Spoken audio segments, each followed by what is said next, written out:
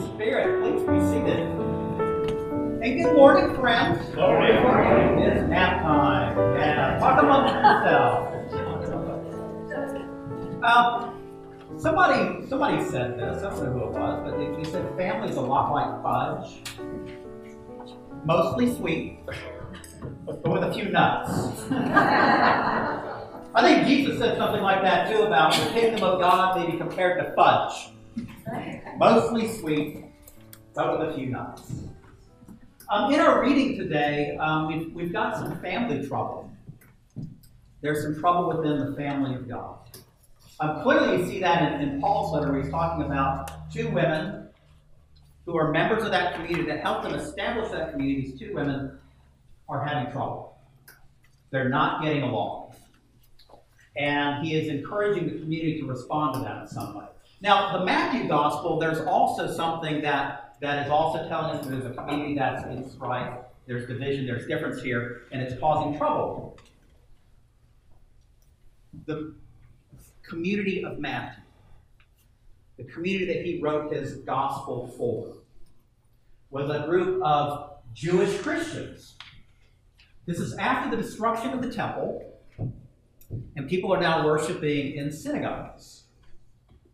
And there is division between Matthew's community and those who are other members of the synagogue community. There's division within the family of God's people. Really? I thought that was a modern problem. You read the gospel stories, you read Paul's letter, Paul's always dealing with some trouble in the church. This sweet thing that is also blessed by a few nuts. Maybe that's us. Okay, maybe that's us at various times. So Matthew writing to his community, and he's talking with them, and I think the thing for us to take from this is not from that parable, that strange parable, that some people are going to be cast out of community, but maybe the recognition that, we're going to have trouble. We're going to have trouble, and there perhaps is a way for us to respond to that trouble. We remember that community that Matthew was writing to, they were all Jews. They were all Jews. They all had a lot of things in common. They had Torah. They had the law given by Moses, and they had the prophets. Both those who were members of Matthew's community and those who were members of the synagogue where the Christians had been thrown out, they all had the Torah. They all had the patriarchs and the matriarchs. They shared those things in common. Abraham, Isaac, Jacob, Sarah, Rebecca, Rachel, and Leah. Both communities, common ancestors. Both of them, Yahweh as their father. Both of them had the law. Both of them had the prophets. Both of them had the traditions of the people of God. All these things in common. All these things in common. All of them having a hope that God one day would send the Messiah. All of them with the hope that one day God would come and reestablish God's rule on earth. All of them with all those things in common. And yet there's conflict. One group recognizing Jesus as that promised Messiah, and the other not believing that. 99% of what they believed, they had in common. Sigmund Freud talked about the narcissism of small differences. The narcissism of small differences. Some of us know that we have this kind of difficult relationship, perhaps with a parent, because you know what? We are very much like that. You find out that you really like your mom or your dad, and that causes friction. That causes friction. Because in them, you see a whole lot that's true about you, and maybe you don't like that. The narcissism of small differences. What it tells us, that term tells us, is that, in situations where we share most things in common, we can take one small thing, and that can become the source of division. One small thing. And when we center on that, and we see that, and we spend our time on it, and we start talking about it, and we start rejecting people because of that one small thing, we forget all the 99 other things we have in common. The narcissism of small differences. So, I imagine that it's really easy to think about things that have divided us as a church community, and things that divide us as a nation, and how those things have entered into our church community, and they serve to divide us in here. And we forget when we do that 99% of what we hold dear, we have in common. And it's that one thing, though, that we latch onto that divides us. That divides us.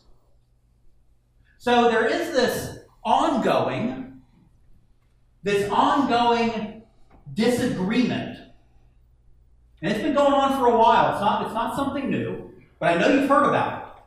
This ongoing disagreement, this ongoing difference that some people have become very passionate about whether you should stand or kneel. Now, that was an issue when I was in seminary. And it's an issue that's been in the church itself for a very long time. See, I came out of the Diocese of South Carolina, which is considered by some people in the church to be sort of a low church diocese. Not real particular, fussy about the liturgy. And others that I went to seminary with came from very high church backgrounds. Very particular about things. And they refer to us from South Carolina as snake belly low. Snake belly low. Versus high and spiky, okay? And one of the things that we had disagreement over was standing or kneeling. I'm not talking about the flag. I'm talking about receiving communion. Do you stand or do you kneel? And you go, really? There's controversy over that? Yes, there is. Because one time in the church, in the Anglican tradition, kneeling was forbidden. You could not kneel. You with bad knees are going, thanks be to God. Now you can do what you want. Now you can do what you want. Not according to my seminary friends, though. You kneel. See, the difference was for the Anglicans, because there was this ongoing fight between Protestants and Catholics, kneeling meant that you were Catholic. Standing meant you were Protestant. Kneeling meant that you believed in transubstantiation. Standing was a protest against that. Believe that, right? And it got put in our prayer book that thou shalt not kneel. Crazy. Okay? The narcissism of small differences. Well, there are the broader things that happen out in culture that we disagree about. And the problem is when we focus on those, we forget the 99% that we agree upon. And we forget that we are all children of the same God. All meant to be one family. One family. Paul is writing to his beloved church. He really seemed to love this church. I think their modern name is Good Shepherd. Not perfect, right? Sweet, but a few nuts, including the chief nut standing up here.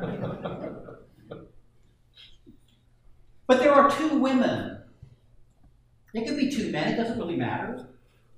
But there are two people who had worked together.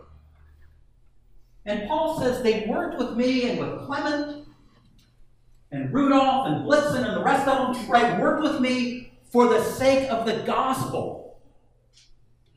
And now something's happened. Who knows what it is? And I'm glad he doesn't say what it is, because some people might say, well, as long as we're not doing that, it's okay for us to disagree. So he doesn't tell us what it is. He simply says these two people are not getting along, yet they work together at one point to do really good work here and to work for the gospel, and they help build this place, and now they're not getting along, and you know what? You have to do something about it. You have to do something about it. There's an African culture, the Bemba. Now, I don't know if this is really true about them or not. I've read it multiple places, but being a former academic, I always want to see where some anthropologist went there and said, yeah, this is how they do it. And see that published somewhere in an academic journal and go, yeah, it's true. Now, I want it to be true. And I want it to be true, and I think it is true because I think Paul says the same thing, just in a different kind of way. Apparently, among the Bemba people, they believe that everybody is oriented towards wanting to do what is right. We want to do what is good and right. That is our nature. Fundamentally, we are good people. But sometimes, in the pursuit of our own thing that we want, we might do something that's not right. We might do something that's unjust, that's unkind. And the rest of the community knows that's not who we truly are. The rest of the community knows that that thing that that person did doesn't really represent who they are. And so the story is that among the Bemba people, when there is a violation of some kind, where somebody has done something unjust, unkind, that affects the community, they will call together the entire community. Men and women, children, elders, everybody comes together and they form a large circle around that person.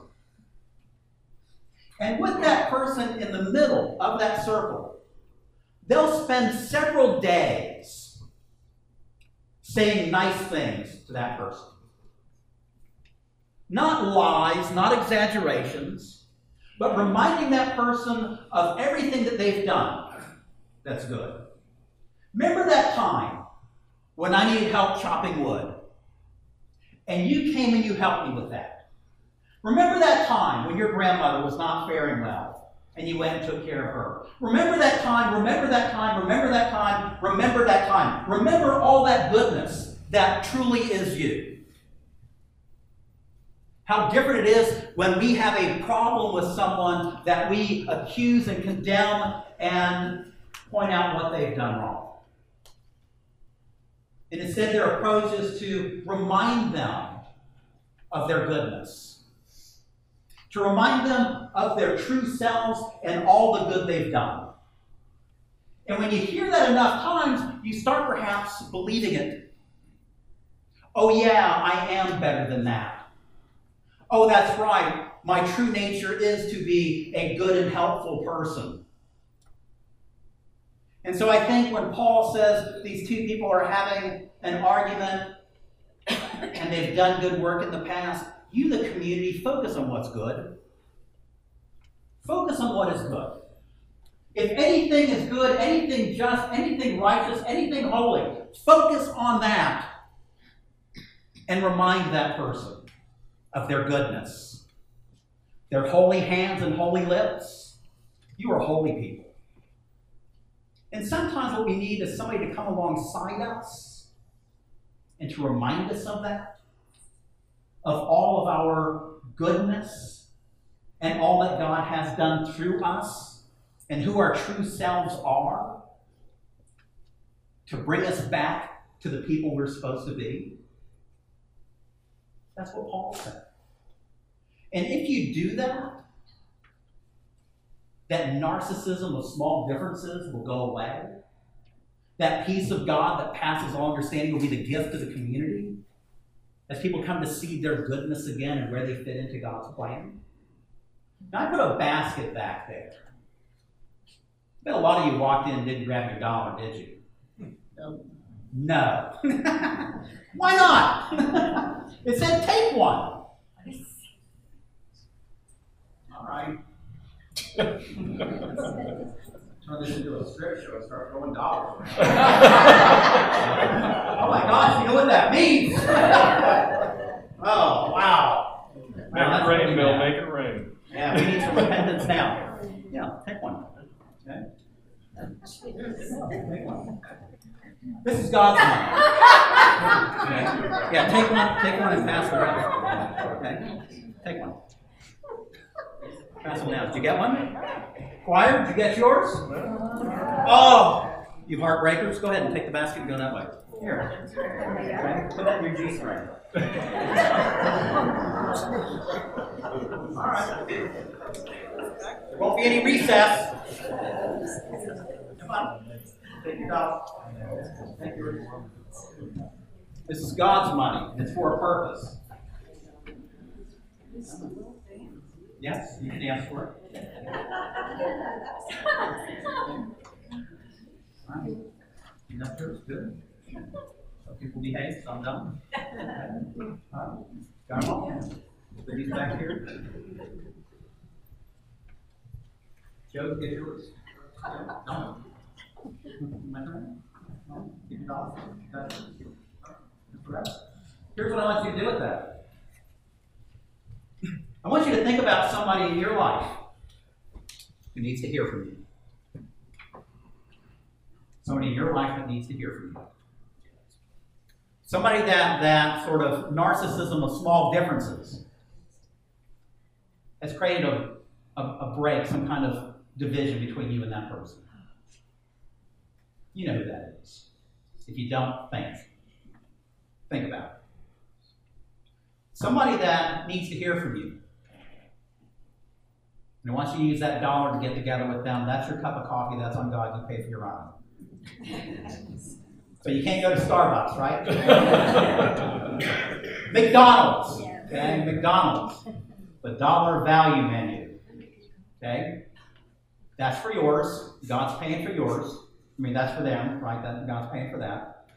Okay, I want you to get together with somebody this week. Think about that. Pray about that. Who is it you have to have a conversation with? Who is it you haven't talked with in a while? And maybe it's somebody that you've got this kind of division between you and them. And when you meet with them, remind them of how beloved they are. Of how beloved they are. Of all the good things they've done and they do. You might scare them. You might shock them. You might never have coffee with them again. But this is the beginning. Okay? This is the beginning of mending some relationships. Things that we perhaps have just let go. But this is the Word of God. This is the Word of God. This is what Paul encourages his community to do. Focus on what is good. Get together with that person and do their focusing on what is good. The peace of God, which passes all understanding, will bless you.